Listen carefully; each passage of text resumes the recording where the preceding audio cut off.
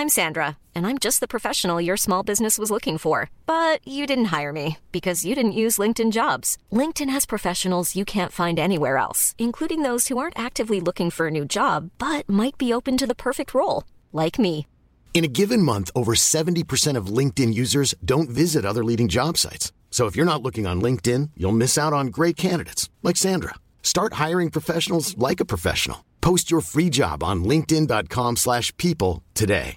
Hey, I'm Ryan Reynolds. At Mint Mobile, we like to do the opposite of what Big Wireless does. They charge you a lot, we charge you a little. So naturally, when they announced they'd be raising their prices due to inflation, we decided to deflate our prices due to not hating you. That's right. We're cutting the price of Mint Unlimited from $30 a month to just $15 a month. Give it a try at mintmobile.com/switch. $45 up front for 3 months plus taxes and fees. Promo rate for new customers for limited time. Unlimited more than 40 gigabytes per month. Slows full terms at mintmobile.com. Mary redeemed a $50,000 cash prize playing Chumba Casino this year. I was only playing for fun, so winning this was a dream come true. Chumba Casino is America's #1 social casino experience. It's serious fun. With over 80 casino-style games to choose from, you too could win life-changing amounts of cash. Be like Mary. Log on to ChumbaCasino.com and give them a whirl. That's ChumbaCasino.com. No purchase necessary. Void where prohibited by law. 18 plus. Terms and conditions apply. See website for details. The voice in the preceding commercial was not the actual voice of a winner.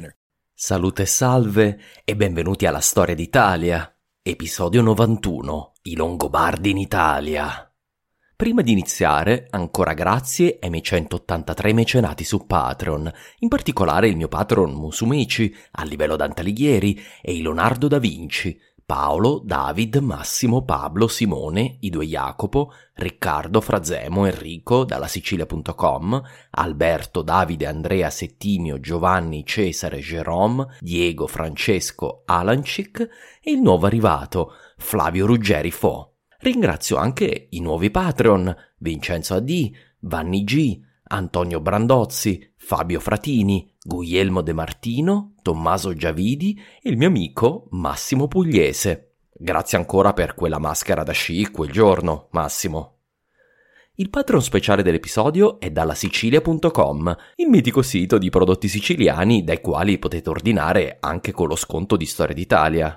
Se anche voi volete diventare Patreon, sappiate che avrete accesso ad un episodio premium, alla citazione nel podcast, alla possibilità di ascoltare gli episodi in anteprima e comunque sempre senza pubblicità. Inoltre vorrei informarvi che ho deciso, se possibile, di realizzare un piccolo tour nella settimana che va dal 10 al 17 ottobre. Se conoscete delle amministrazioni comunali, delle librerie, delle associazioni a cui potrebbe interessare un evento simile a quanto sto organizzando per il 4 agosto ad Ascoli Piceno e per l'8 agosto ad Osimo, scrivetemi a info@italiastoria.com e proveremo ad organizzare.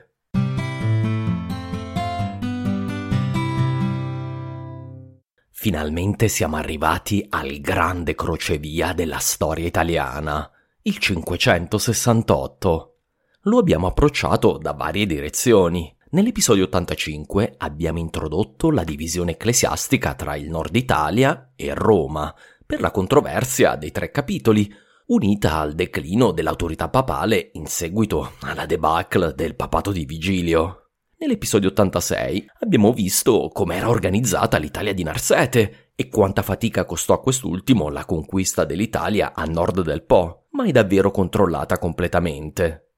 Nell'episodio 87 e 88 ci siamo avvicinati al 568 dal punto di vista dell'impero e degli Avari, notando come l'intero processo si inserisca nel più grande scacchiere geopolitico euroasiatico. Nell'episodio 89 abbiamo seguito i Longobardi nelle loro interminabili avventure tra il I secolo a.C. e il 568. Si è trattato di una cavalcata attraverso tutto il periodo coperto dal podcast. Spero vi siano piaciuti i rimandi a storie che abbiamo ben conosciuto in questo podcast. Oggi finalmente muoviamo oltre le colonne d'Ercole del 568 ed entriamo in una nuova epoca. L'epoca della divisione dell'Italia tra l'impero romano e i Longobardi.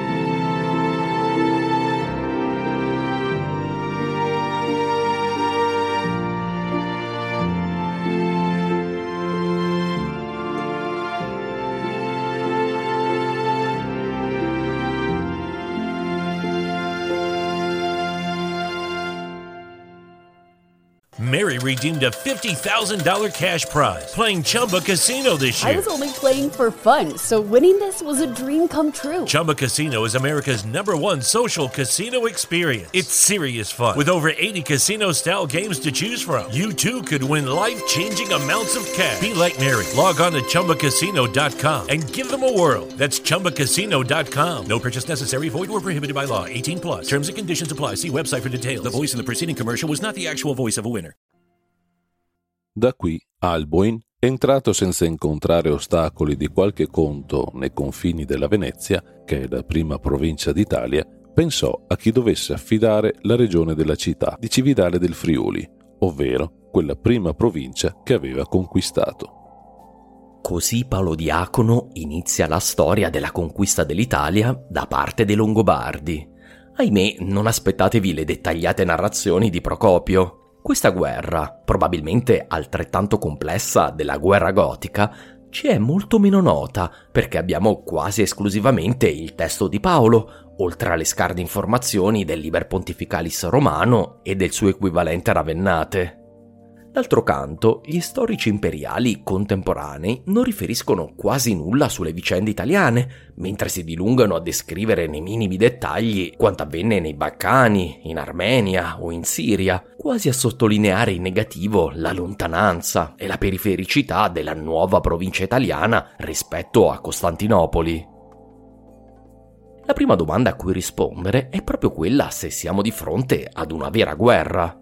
Paolo Diacono sostiene infatti che i Longobardi furono invitati in Italia da Narsete, il viceré dell'Italia che era stato esautorato da Giustino II nel 567, nel suo processo di rinnovamento delle cariche apicali imperiali. La storia riferitaci da Paolo è che gli italiani si lamentarono di Narsete con Giustino, con una missiva contenente queste parole. Ai Romani è più gradito essere schiavi dei Goti che dei Greci, dal momento che ci governa un eunuco, Narsete, che ci tiene oppressi in schiavitù, mentre il nostro piissimo principe ignora queste cose. È in passi come questo che possiamo vedere come Paolo Diacono sia un uomo dell'VIII secolo. Gli abitanti della città di Roma non si sarebbero mai riferiti all'imperatore romano o al suo rappresentante chiamandolo un greco. Questa è una tipica tara di qualcuno vissuto all'ombra di Carlo Magno. Comunque sia, anche Agnello Ravennate riferisce che Narsete era diventato favolosamente ricco. Sembra sottendere che si tratti di una ricchezza accumulata sulle spalle degli italiani. Il resto della storia di Paolo è che Giustino II inviò in Italia un sostituto di Narsete, Longino, e che in seguito a questa decisione Narsete temette che l'imperatrice Sofia lo volesse morto. Ovviamente sono sempre le donne ad essere nel ruolo di strega Maleficent antica. Sconvolto dall'odio e dalla paura, Narsete si sarebbe ritirato a Napoli, inviando ambasciatori ai Longobardi, ingegnandosi persino a spedire con loro frutta e prodotti mediterranei per invogliare Alboin a venire in Italia. Paolo sembra attingere l'intera vicenda di Narsete al Liber Pontificalis, in particolare dalla biografia di Papa Giovanni III, il successore di Pelagio. Paolo non poteva saperlo, ma il Liber Pontificalis è una fonte tipicamente inaffidabile, soprattutto per le vicende non strettamente relative alla città di Roma. Comunque, ripulendo questa storia delle incrostazioni leggendarie, a prima vista sembra spiegare in modo piuttosto logico un fatto apparentemente sorprendente. Gli imperiali, all'arrivo del nemico, non difesero i passi alpini, lasciando entrare i Longobardi in Italia. Diversi storici hanno anche postulato che i Longobardi vennero in Italia su invito ufficiale di Costantinopoli, in modo da diventare un utile cuscinetto contro gli Avari o i Franchi, in sostituzione degli Eruli di Sinduald. Questa è anche una delle tesi riportate da Nicola Bergamo, nell'intervista, vi ricordate? Se l'avete ascoltata sapete che non sono per niente d'accordo, come non lo era anche Nicola. Basta allargare lo sguardo al di là dell'Italia per comprendere quello che stava avvenendo. Nello stesso anno abbiamo contemporanei attacchi all'impero sia sul fronte balcanico che su quello italiano, ad opera degli Avari e dei Longobardi. È evidente che si tratta di una manovra aggressiva e ostile concertata da entrambi. La leggenda della chiamata di Narsete, perché di questo credo si tratti, nasce forse proprio in sede longobarda, per legittimare una conquista dell'Italia che non sarebbe un atto illegale, ma un invito da parte della suprema autorità italiana. D'altro canto, la sostituzione di Narsete nel 567 fu un atto dovuto e prevedibile per un uomo di quasi 90 anni, che certamente non sarebbe durato in eterno. Questo soprattutto nel quadro del recente avvicendamento al potere a Costantinopoli. Per 15 anni Narsete aveva avuto un ruolo straordinario in Italia, riunendo nella sua persona la suprema autorità civile e militare e governando la penisola sì per conto di Giustiniano, ma sostanzialmente in totale autonomia. Si trattava di una soluzione che era stata dettata dalle necessità belliche e che aveva dei precedenti nella simile autorità di cui era stato investito Belisario nelle sue campagne occidentali, ma sin dall'inizio era stata immaginata come transitoria ed emergenziale, come si capisce anche dal testo della pragmatica sanzione. Non credo, in sostanza, che Narsete fu sorpreso più di tanto di essere stato sostituito, e il ritiro a Napoli fu forse solo questo, un ritiro nel massimo comfort, in attesa dell'inevitabile morte, anche se, come vedremo, non è questa l'ultima volta che sentiremo parlare di Narsete.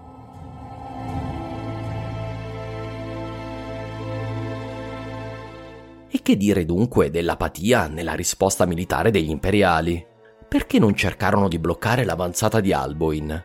Questa è forse la questione più semplice da dirimere, soprattutto per noi che abbiamo analizzato nel minimo dettaglio la storia di questa guerra, perché in sostanza sempre della stessa guerra si tratta, dal giorno in cui Belisario sbarcò in Sicilia.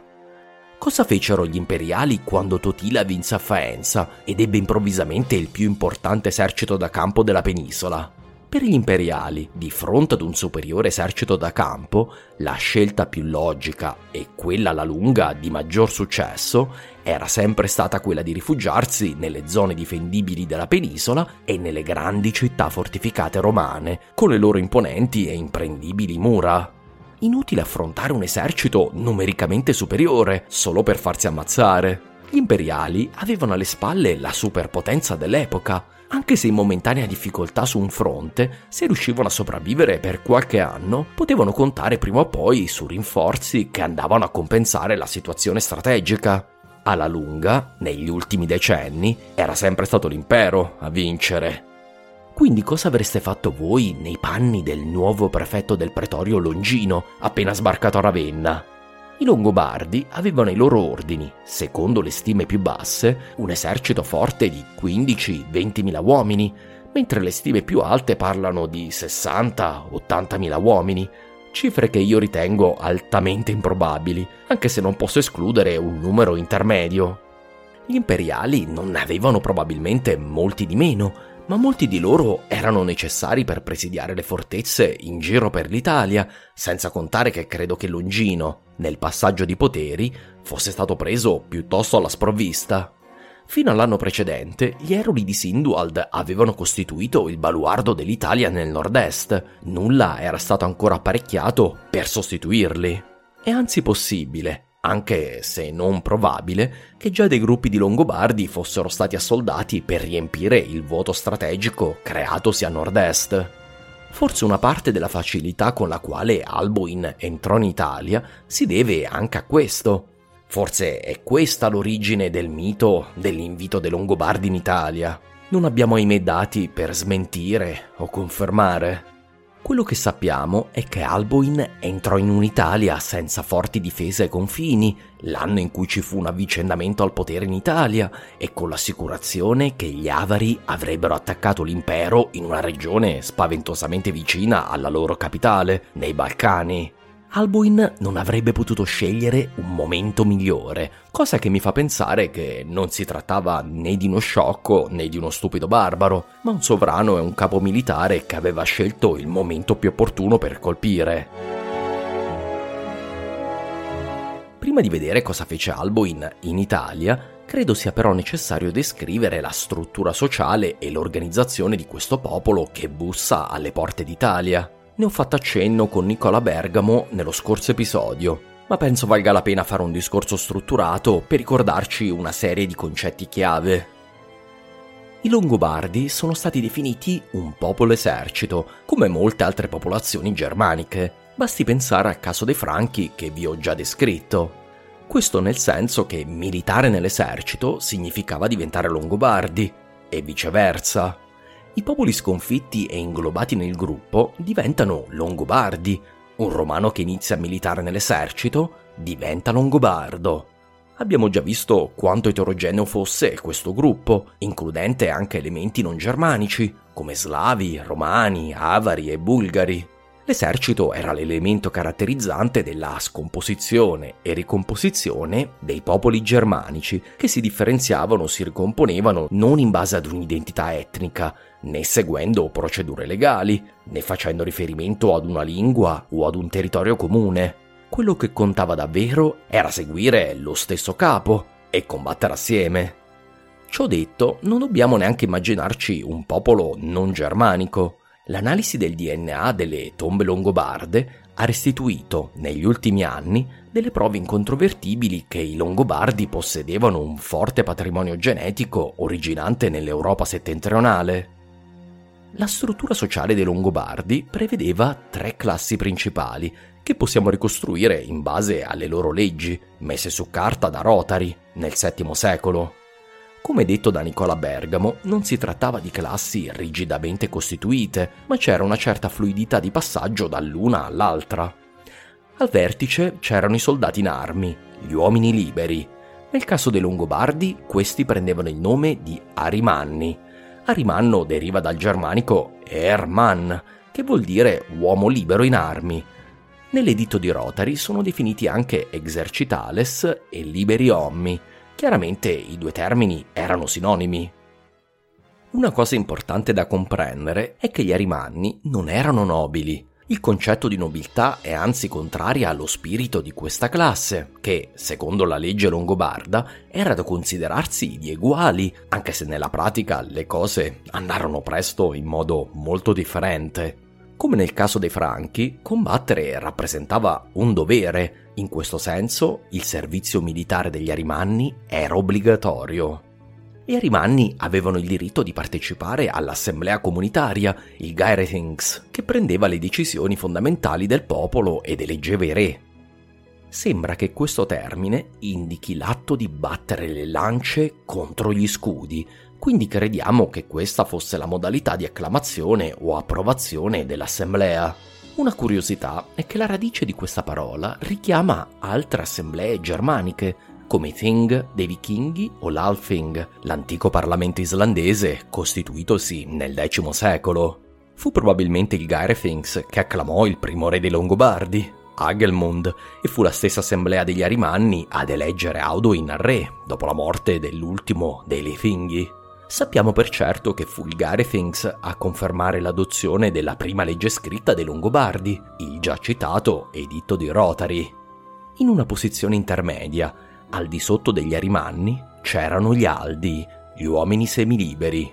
Non potevano partecipare alle assemblee del popolo, né militare nell'esercito, ma avevano una certa autonomia nella sfera economica, ed erano forse la cosa più simile ai coloni romani.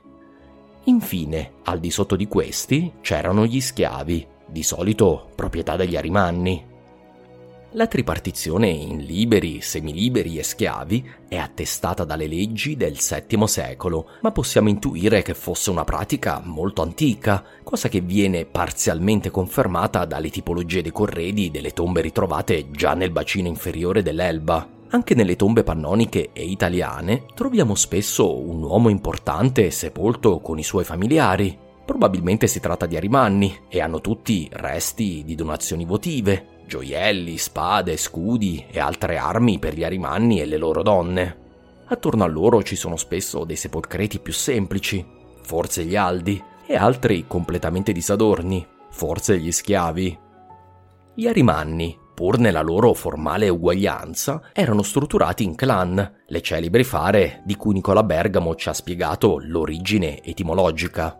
Immaginatevi clan scozzesi e non andrete molto lontano dalla realtà, una sorta di MacDonald, Bruce e Mackenzie, ma in terra d'Italia. Si trattava di clan di famiglie di arimanni estese, che nominavano o riconoscevano un capo che li rappresentava nell'assemblea e li guidava nell'esercito.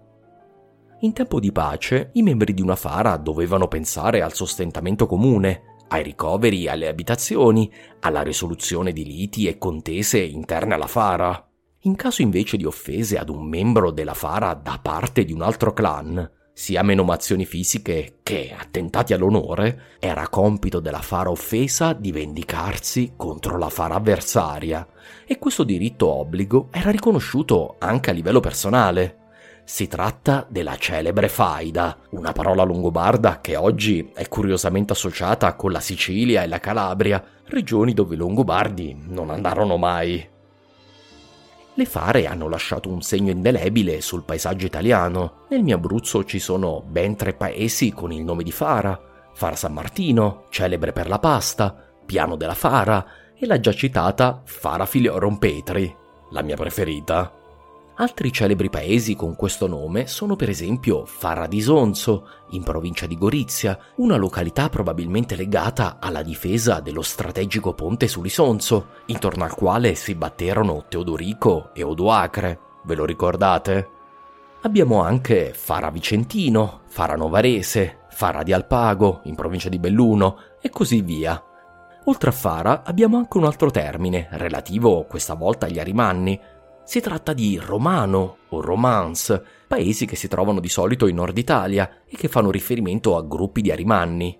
In totale ci sono davvero decine di questi paesi, testimonianze nell'onomastica dell'immigrazione longobarda. Un gruppo di fare, o una fara particolarmente numerosa, poteva essere guidato da uno dei grandi capi dei Longobardi. Probabilmente il titolo germanico originale di questi leader deve essere stato simile ai Rex Goti, ma al tempo dell'ingresso in Italia, dopo i lunghi contatti con i Romani e le loro gerarchie militari, i Longobardi avevano adottato il termine romano di dux, duca. Ci sarebbe molto altro di cui parlare sui Longobardi, ma penso che avremo molte occasioni di farlo. Per ora questo è sufficiente. 3 classi sociali, gli arimanni come classe sociale guerriera organizzata in fare, a loro volta condotte da duchi.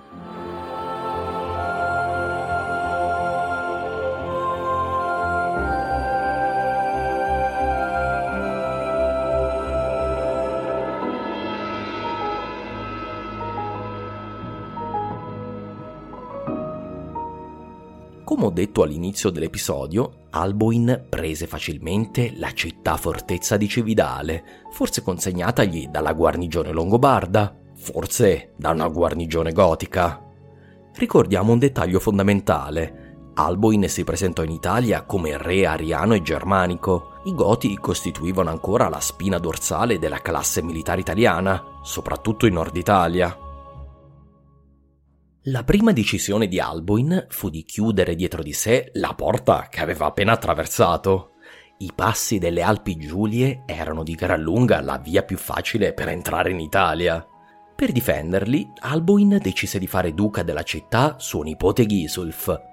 Gisulf, prima di diventare duca, era il Marpais di Alboin. A quanto pare Marpais vuol dire qualcosa di simile a maestro dei cavalli, il responsabile delle stalle del re. Nel mondo romano esisteva una carica simile, il comes stabuli, titolo che fu adottato dai Franchi diventando il conestable, il conestabile. Ecco, un'altra parola di cui ora sapete l'etimologia. Lo so, non è una cosa fondamentale, ma adoro scoprire come la maggior parte della terminologia che noi consideriamo medievale viene in realtà dalle cariche tardo-antiche.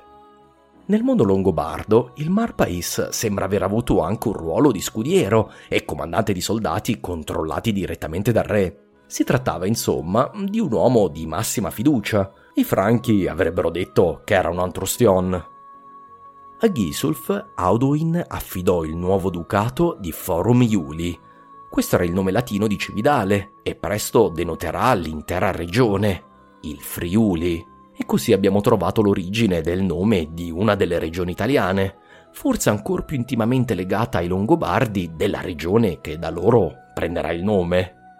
Infatti da subito attorno a Cividale si stabilì un gran numero di Longobardi, come testimoniato anche dall'archeologia.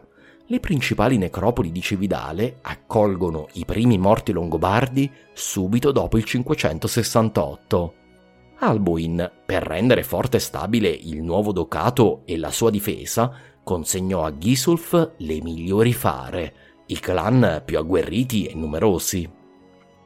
La capitale del Friuli, Forum Iuli, con il tempo verrà chiamata dai Longobardi Civitas Austriae, città dell'Austria, dove Austria, come abbiamo visto nel caso dell'Austrasia Franca, è una parola germanica che denota semplicemente l'est. La radice etimologica è la stessa. Alla fine Civitas Austriae divenne Cividale, la città dell'est, la fortezza a guardia della Porta d'Italia. Cividale del Friuli, con le sue chiese e le sue grandi necropoli, è uno dei cuori dell'Italia longobarda. Non a caso qui nacque il nostro eroe, Paolo Diacono. L'arrivo dei Longobardi nel nord-est mandò scosse telluriche in tutte le direzioni. La principale autorità civile ed ecclesiastica della regione era senza dubbio il patriarca di Aquileia, Paolino I. Questi guidava tutta la chiesa del nord-est italiano e aveva responsabilità anche sui vescovati al di là delle Alpi, nel Norico e nella Pannonia. Non solo, la legislazione di Giustiniano affidava alla Chiesa ampi poteri anche giuridici, civili e amministrativi. Paolino, per evitare problemi, decise di rifugiarsi nella fortezza lagunare di Grado, a pochi chilometri da Aquileia. Per ora non vorrei dirvi molto di più, conto di raccontarvi la storia di come la provincia della Venezia et Istria fu divisa da queste invasioni e come si svilupparono le comunità lagunari in un episodio apposito. Qui basti dire che l'invasione longobarda creerà una frattura tra un Veneto costiero e uno più interno. In questa fase però diverse grandi città di terraferma come Oderzo, Altino, Concordia e Padova rimasero nelle mani degli imperiali. Infatti Alboin, nella sua avanzata, evitò tutti questi centri e si concentrò sulle città lungo l'antica via Postumia, aggirando però Oderzo, per raggiungere il più rapidamente possibile il cuore della pianura padana. Va detto che non tutti i prelati fuggirono di fronte ad Alboin. Paolo Diacono ci narra che, all'arrivo dell'armata longobarda sul Piave, gli venne incontro il vescovo della città di Treviso, Felice, con il quale fu raggiunto un accordo che, non dubito, fu un segnale inviato da Alboin agli altri italiani. Treviso si consegnò ai Longobardi, in cambio il re concesse alla Chiesa e ai cittadini di Treviso di mantenere tutti i loro beni. Il messaggio era chiaro: resistete e avrete parte delle vostre terre confiscate, arrendetevi e non vi verrà fatto del male. Vorrei far notare come Treviso, la città di Totila, sia la prima ad arrendersi spontaneamente. Può essere un caso, come può non esserlo. Come vedremo, l'area conquistata dai Longobardi coincide in modo sospetto con le regioni che più avevano sostenuto il Regno d'Italia di Totila.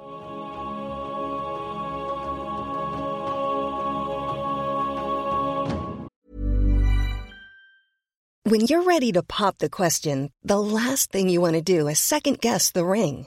At BlueNile.com, you can design a one-of-a-kind ring with the ease and convenience of shopping online. Choose your diamond and setting. When you find the one, you'll get it delivered right to your door. Go to BlueNile.com and use promo code LISTEN to get $50 off your purchase of $500 or more. That's code LISTEN at BlueNile.com for $50 off your purchase.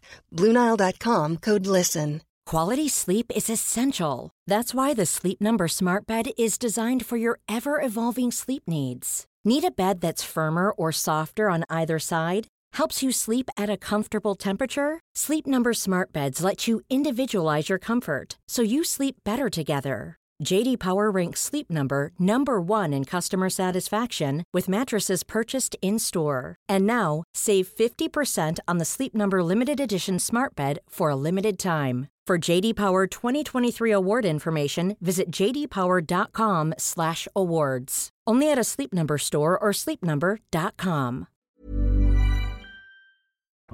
Dopo Treviso, Alboin conquistò senza colpo ferire Vicenza e, soprattutto Verona, una metropoli fondamentale da un punto di vista strategico, posta com'era a guardia del principale passaggio sul fiume Adige, ma che aveva anche e soprattutto un valore simbolico. Già capitale di Teodorico, che nelle leggende germaniche è detto Teodorico da Verona, Alboin la elesse a sua prima capitale in Italia e si insediò nel palazzo reale voluto dal grande re dei Goti. Mi sembra inevitabile il simbolismo. Credo che Alboin, sin dall'inizio, volesse presentarsi agli italiani come un vero re d'Italia, non solo re dei Longobardi. Eppure ciò non può nascondere la differenza della sua discesa in Italia rispetto a quella di Teodorico. Quest'ultimo era arrivato nella penisola come rappresentante legale del governo imperiale. Alboin era in guerra aperta con l'impero. In tutto questo vi potreste chiedere che fine abbia fatto l'esercito imperiale.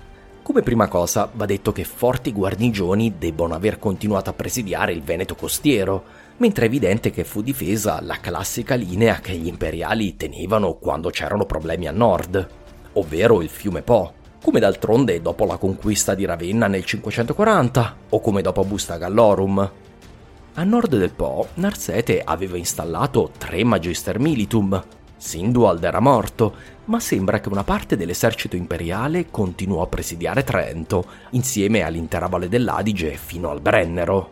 Gli altri 2 Magister Militum, Francione sul lago di Como e Sisinnius a Susa, si diedero da fare per dar filo da torcere agli invasori, per quanto possibile data la consistenza numerica delle forze a loro comando, con tutta probabilità non più di 2 o 3 numeri, i reggimenti imperiali, ognuno forte di circa 400-500 uomini.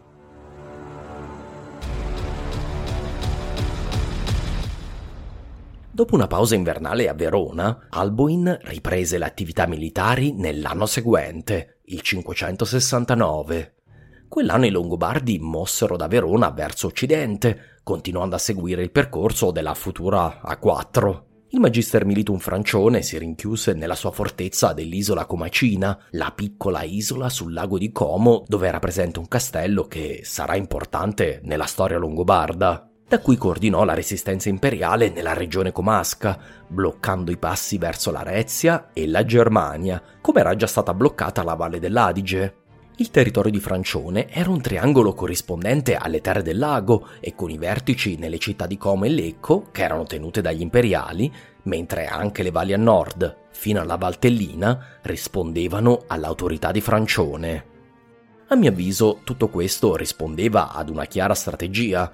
L'obiettivo degli imperiali era imbottigliare i Longobardi all'interno della pianura padana, negandogli rinforzi dalle popolazioni germaniche a nord e stringendoli tra il Po e le Alpi, in attesa di avere rinforzi per poterli distruggere in battaglia o logorarli negli assedi. Questa strategia sembra confermata dalle azioni dell'altro Magister Militum, Sisinnius. Questi era con tutta probabilità lo stesso ufficiale goto che si era arreso a Belisario nel 540, consegnando le sue truppe a guardia di Susa, del passo del Freius e in generale delle Alpi Cozie. Forse vi ricorderete la sua storia, anche se non l'ho mai nominato direttamente, in relazione agli ultimi vagiti della prima fase della guerra gotica, prima della conquista di Ravenna e della resa di Witigis. Detto Sysigis da Procopio, nel 568 Sisinnius era ancora il comandante di Susa e di tutto il dispositivo difensivo alpino occidentale. Il goto, ormai da decenni un soldato imperiale, mantenne la sua fedeltà all'impero e bloccò per molti anni ancora l'avanzata dei Longobardi verso il Piemonte meridionale e orientale, mentre la moderna Liguria, da non confondersi con la Liguria antica, restava saldamente in mani imperiali, protetta in parte dagli Appennini e in parte dal fiume Po. Nel frattempo Alboin, percorsa la 4, arrivò nel cuore della futura Lombardia. Il 3 settembre del 569 prese un'altra grande città dell'Italia padana, Milano. L'antica capitale dell'Occidente romano manteneva parte del suo prestigio, con le sue imponenti chiese, la tomba di Sant'Ambrogio, il grande circo e il mausoleo imperiale di Massimiano, l'Augusto dell'Occidente ai tempi di Diocleziano, come narrò nel libro Per un pugno di barbari.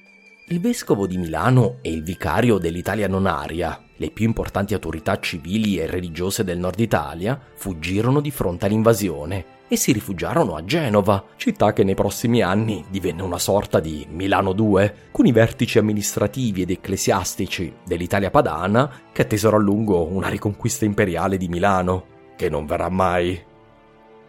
Da Milano, Alboin inviò diversi duchi e fare verso occidente ad occupare buona parte del Piemonte centrale. Torino, Asti e Alba furono quasi certamente conquistate nel 569 o nel 570 e vi furono stabiliti altrettanti duchi.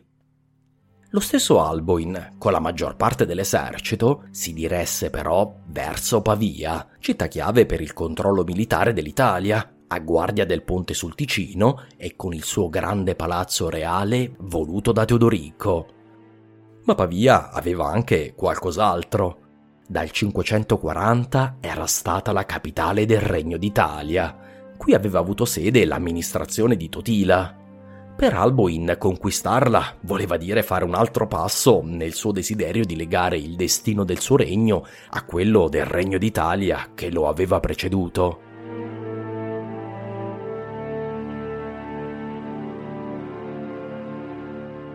Prima di vedere come se la caverà Alboin nel suo assedio, vediamo però cosa accadeva nel frattempo nell'impero, perché mentre Alboin invadeva l'Italia, Bajan, Kagan degli Avari, invadeva i Balcani, proprio come Attila un secolo prima. Non sappiamo i dettagli di quello che avvenne, perché la storia di Menandro ci è giunta solo in frammenti, ma è chiaro che il Magister Militum Bonus fu sconfitto e costretto a ritirarsi dentro Sirmio. Bajan inviò dei messaggeri in città per far sapere che era pronto a negoziare se Giustino II intendeva tornare sui suoi passi. Tradotto, pagatemi e sono pronto a ritirarmi. Ma la politica di Giustino II era tutta volta a non pagare i barbari, soprattutto di fronte a pretese a mano armata. L'impero doveva sembrare sempre come la parte più forte, che al massimo elargisce di buona volontà dei regali. Il suo generale non si sentì quindi autorizzato neanche a pagare la relativamente modesta somma che chiedeva Bajan, al che questi scatenò contro la Dalmazia un esercito di Cutriguri, la tribù di nomadi turchi che era stata sconfitta e asservita al dominio degli Avari, assieme ai loro cugini Utiguri. L'incursione dei Cutriguri tagliò definitivamente i collegamenti via terra tra Costantinopoli, la Dalmazia e l'Italia, trasformando un intero quadrante dell'impero in una zona di guerra. Mentre i Cutriguri devastavano la Dalmazia e una buona parte del suo esercito continuava l'assedio di Sirmio, Bajan attraversò il Danubio e portò guerra a quello che rimaneva dei Gepidi, non ancora del tutto sottomessi. In sua assenza, l'assedio di Sirmio continuò per altri 2 anni, fino al 570. I Romani non furono in grado di rompere la morsa che stringeva la città, perché nel frattempo la politica antipersiana di Giustino II aveva riattizzato la paura di una generale conflagrazione in Oriente, impedendo a Giustino di venire in soccorso sia dei suoi domini balcanici che di quelli italiani, entrambi sotto attacco della coalizione avaro-longobarda. Giustino, in particolare, era in attesa del ritorno dell'ambasciata che aveva inviato presso i turchi, con lo scopo di coordinare un attacco alla Persia. In tutto questo frangente, Bajan inviò il suo esperto ambasciatore a Nuova Roma, questo dopo aver negoziato una tregua con il nuovo Magister Militum dell'Illirico. L'ambasciatore fu ricevuto da Giustino II, che ascoltò con crescente impazienza le richieste degli Avari. Il Kagan chiedeva di avere Sirmio, che d'altronde i Romani avevano appena sottratto ai Gepidi, che lui aveva sconfitto. Inoltre chiedeva il tributo che un tempo i Romani pagavano ai Cutriguri e agli Utiguri, 2 popoli ormai sottomessi agli Avari. Infine chiedeva la restituzione di un principe dei Gepidi che era sfuggito alla distruzione del suo regno. Giustino II, nel suo solito stile, rispose con arroganza a tutte le richieste. Mi sembra, ambasciatore, che tu sia venuto qui per dimostrare l'ignoranza barbarica degli Avari. Giustiniano diede dei contributi a Cutriguri e Utiguri per pietà per loro, perché non voleva ucciderli tutti. E perché noi dovremmo dare a voi quello che in teoria aspettava dei popoli che ora sono stati sconfitti? Forse noi romani ci siamo comportati in modo sciocco una volta, Dovremmo ora per caso continuare nel nostro errore e farne un'abitudine?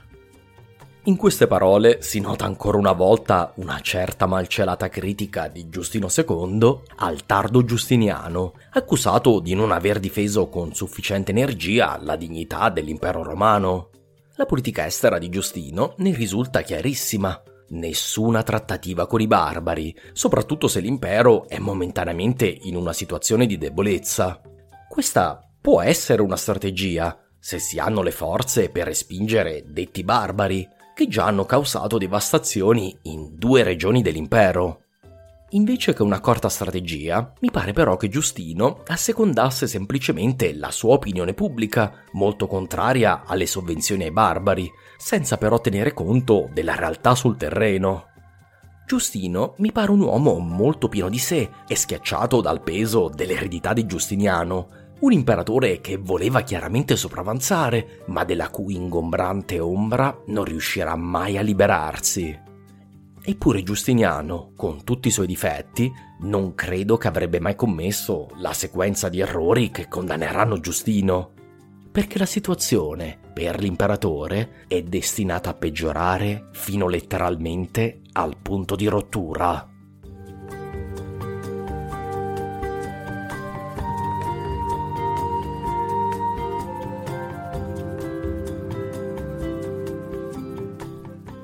L'assedio di Pavia e di Sirmio non poteva che concludersi in un solo modo, salvo un intervento militare che per ora l'impero sembrava incapace di coordinare. Nel 570 cadde Sirmio e, se le storie di Paolo Diacono sono vere, dopo ben 3 anni di assedio, nel 572 cadde anche Pavia. Come detto nella scorsa puntata, io ritengo che sia più probabile che l'assedio di Pavia si prolungò come quello di Sirmio, fino a circa il 570, che ne dica Paolo Diacono. Parlando del nostro storico, ecco come descrive la conquista della città reale. Alla fine, Pavia si consegnò ad Alboin e ai Longobardi che l'assediavano. E mentre Alboin entrava in essa dalla porta detta di San Giovanni, il suo cavallo stramazzò al suolo e non riusciva a rialzarsi, benché incitato con gli speroni dal re e percosso da una parte e dall'altra. Infatti Alboin aveva fatto voto di sterminare per intero il popolo pavese, perché non aveva voluto arrendersi. Ma non appena, rompendo il suo voto, ebbe promesso indulgenza ai cittadini, subito il suo cavallo si rialzò ed egli mantenne la sua promessa, entrando in città senza recar danno ad alcuno. Allora tutto il popolo accorse a lui nel palazzo che un tempo aveva fatto costruire il re Teodorico. Dopo grandi miserie, i pavesi ripresero fiducia, cominciando a sollevare l'animo nella speranza per il futuro. Questa è la storia mitica della conquista di Pavia, un racconto che ricorda altri ingressi miracolosi in città che avevano a lungo resistito agli assedi, come Diocleziano ad Alessandria, per esempio. Ovvio che questa storia non ha molti fan tra gli storici moderni, ma forse nel mito riecheggia la verità di quello che avvenne. Non c'è dubbio che Pavia resistette ai Longobardi, come non avevano fatto la maggior parte delle città dell'Italia padana. Non c'è dubbio che in questi casi la normale scelta di un generale è di saccheggiare la città, a volte passando a fil di spada tutti gli abitanti. Forse Paolo qui ci riporta la versione edulcorata di quello che avvenne. Forse invece Alboin davvero fece salvi i pavesi, come esempio al resto dell'Italia. Io credo che Alboin avesse ben chiara la necessità di salvare le apparenze, di cercare di portare dalla sua almeno una parte degli esausti cittadini dell'Italia, dimostrando di essere un padrone più forte e finanche più giusto dei suoi predecessori imperiali. Forse avrete notato che, nella nostra storia fino a questo punto, mancano le vicende degli orrori e dei massacri di solito associati ai Longobardi.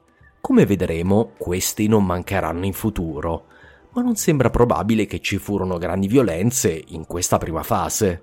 Ma allora, non sono vere le storie che ci hanno spesso raccontato? Non è vero che i Longobardi discesero come locuste sull'Italia, uccisero i senatori e i vescovi e schiavizzarono la popolazione locale? Per provare che così non fu, non abbiamo solo le parole di Paolo Diacono, che potrebbe essere considerato parte in causa, d'altronde sta scrivendo un libro che esalta i Longobardi. Come vedremo però, Paolo non sarà tenero con i suoi Longobardi per quanto riguarda il periodo dei duchi che sta per arrivare.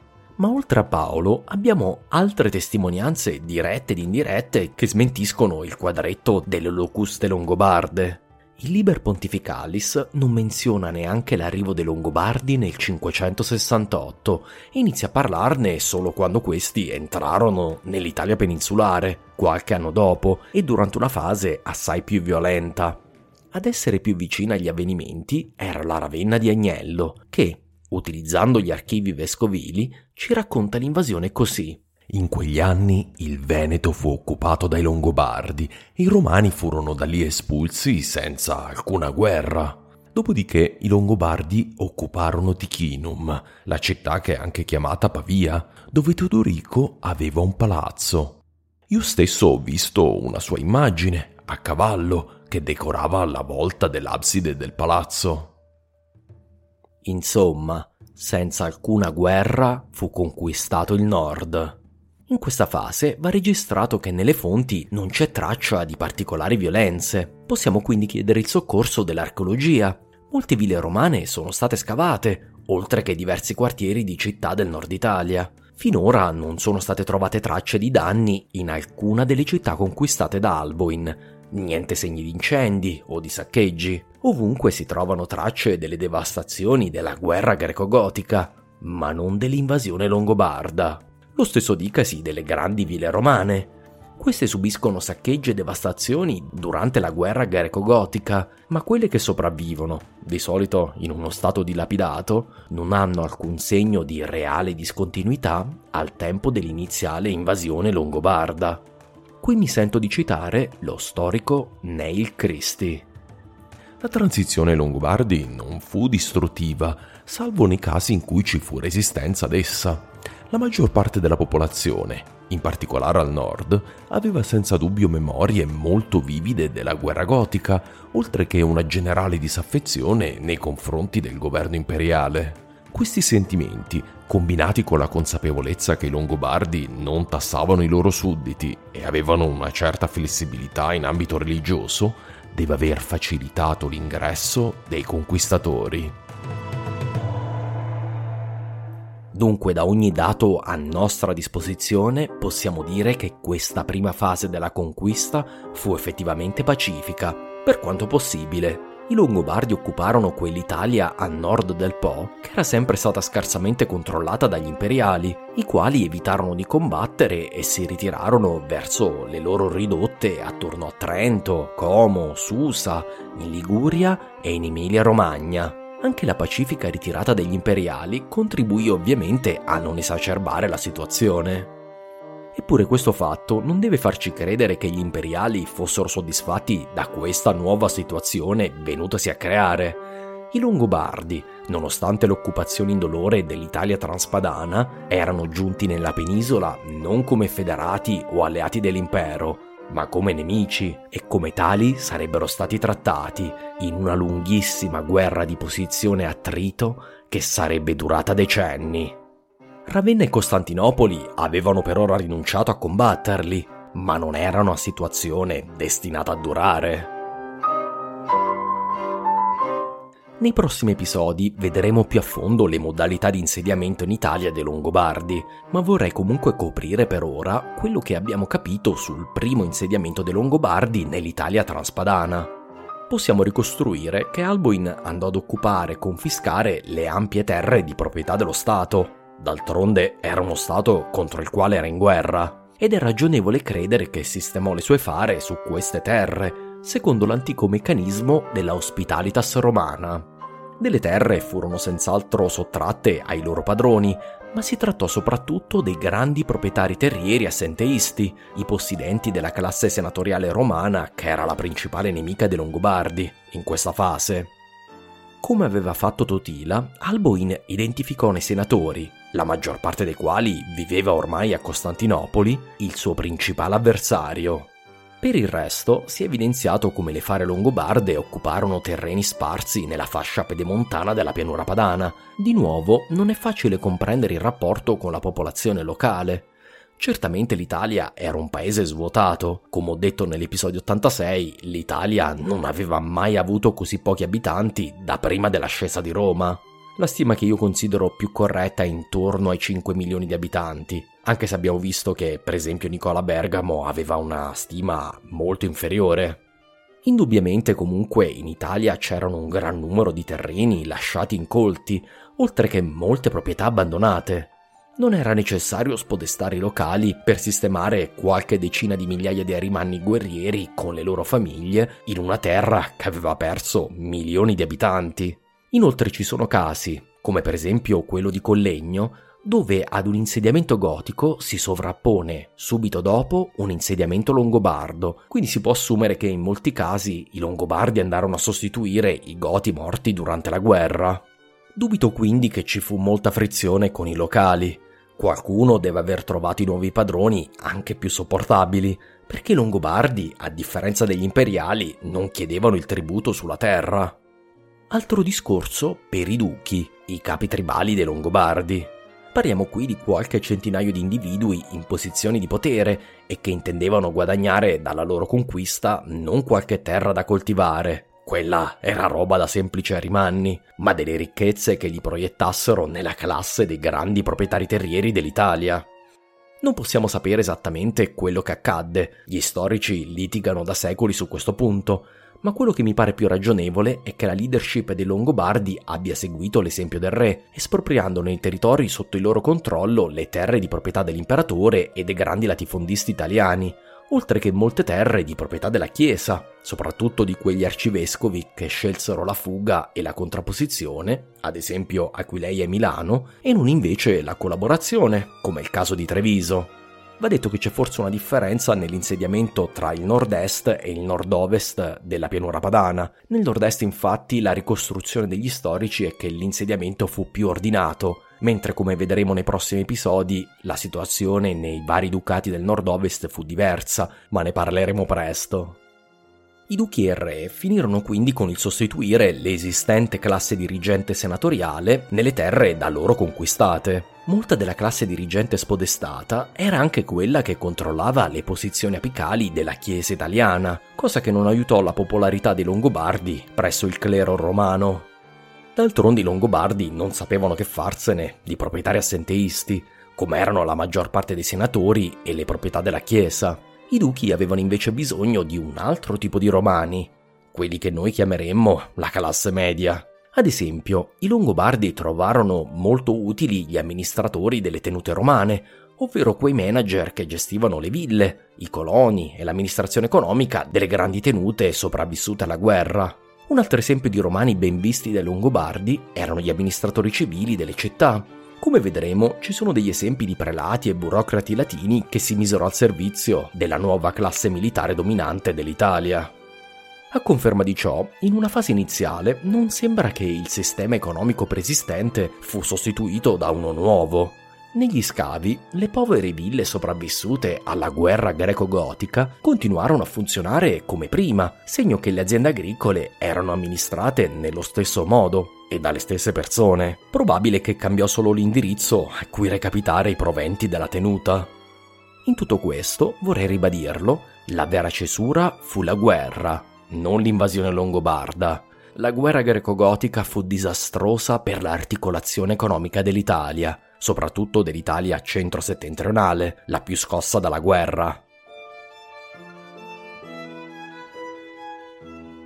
Per concludere, vorrei riassumere a cosa abbiamo assistito. La mia tesi è che l'Italia fu invasa dai Longobardi. Questi non furono chiamati dalle autorità italiane o imperiali. Si trattò della prima vera invasione dell'Italia da parte di barbari dai tempi di Attila. I Goti, infatti, sia quelli di Alaric che quelli di Teodorico, avevano avuto l'obiettivo di integrarsi nel sistema romano, non di sostituirlo. I Goti arrivarono come negoziatori armati, non come invasori e conquistatori. Anche quella di Attila fu più una devastante razzia che un vero tentativo di conquista. In questo, davvero, l'arrivo dei Longobardi è una cesura storica determinante da un punto di vista politico. Eppure l'invasione dell'Italia può anche essere vista come una sorta di continuazione della guerra greco-gotica. Fu la guerra a creare le condizioni demografiche ed economiche che permisero ad un re dei Germani di sognare non tanto di razziare l'Italia o di integrarsi in essa, ma di conquistarla e di stabilirvisi, come avevano provato a fare anche i Franchi qualche anno prima. Fu la tenue presa imperiale sulle terre tra il Po e le Alpi a permettere l'ingresso dei Longobardi, quando tutti gli altri regnanti d'Italia, i Goti, Odoacre e perfino gli ultimi deboli imperatori dell'Occidente, avevano sempre mantenuto un efficiente e numeroso esercito in Nord Italia, a guardia dei confini alpini, e con successo. Per l'Italia, la prima vera invasione barbarica in 200 anni arriva solo quando ci sono le condizioni necessarie, ovvero quando si trasforma dal centro di uno stato focalizzato nella sua difesa a periferia di un impero distratto da ben altre preoccupazioni, come i persiani o la frontiera danubiana. In sostanza, nel 568 l'Italia si ritrovò in una situazione in cui non era mai stata da almeno 800 anni, dai tempi dell'ascesa di Roma, quella di una penisola non padrona del proprio destino, senza un vero governo a difenderla.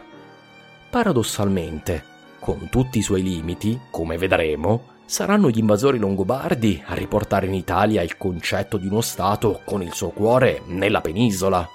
La strada per arrivarci, come vedremo, sarà complicata e lastricata di morte e distruzioni, che non ho alcuna intenzione di minimizzare.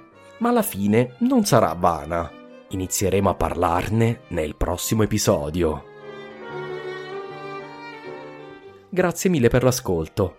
Se volete sostenere il podcast sapete dove andare: www.italiastoria.com oppure patreon.com/italiastoria. Sul mio sito trovate anche le genealogie, mappe, fonti e molto altro ancora, anche tanti bei testi dei podcast passati.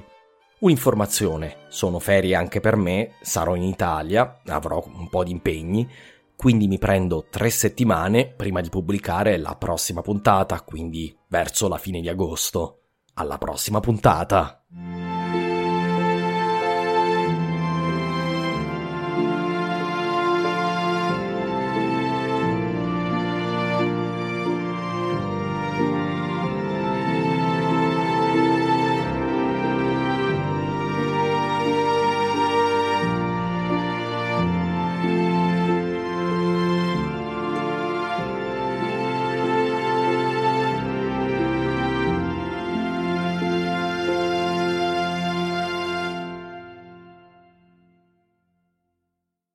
Mary redeemed a $50,000 cash prize playing Chumba Casino this year. I was only playing for fun, so winning this was a dream come true. Chumba Casino is America's #1 social casino experience. It's serious fun. With over 80 casino-style games to choose from, you too could win life-changing amounts of cash. Be like Mary. Log on to ChumbaCasino.com and give them a whirl. That's ChumbaCasino.com. No purchase necessary. Void where prohibited by law. 18+. Terms and conditions apply. See website for details. The voice in the preceding commercial was not the actual voice of a winner.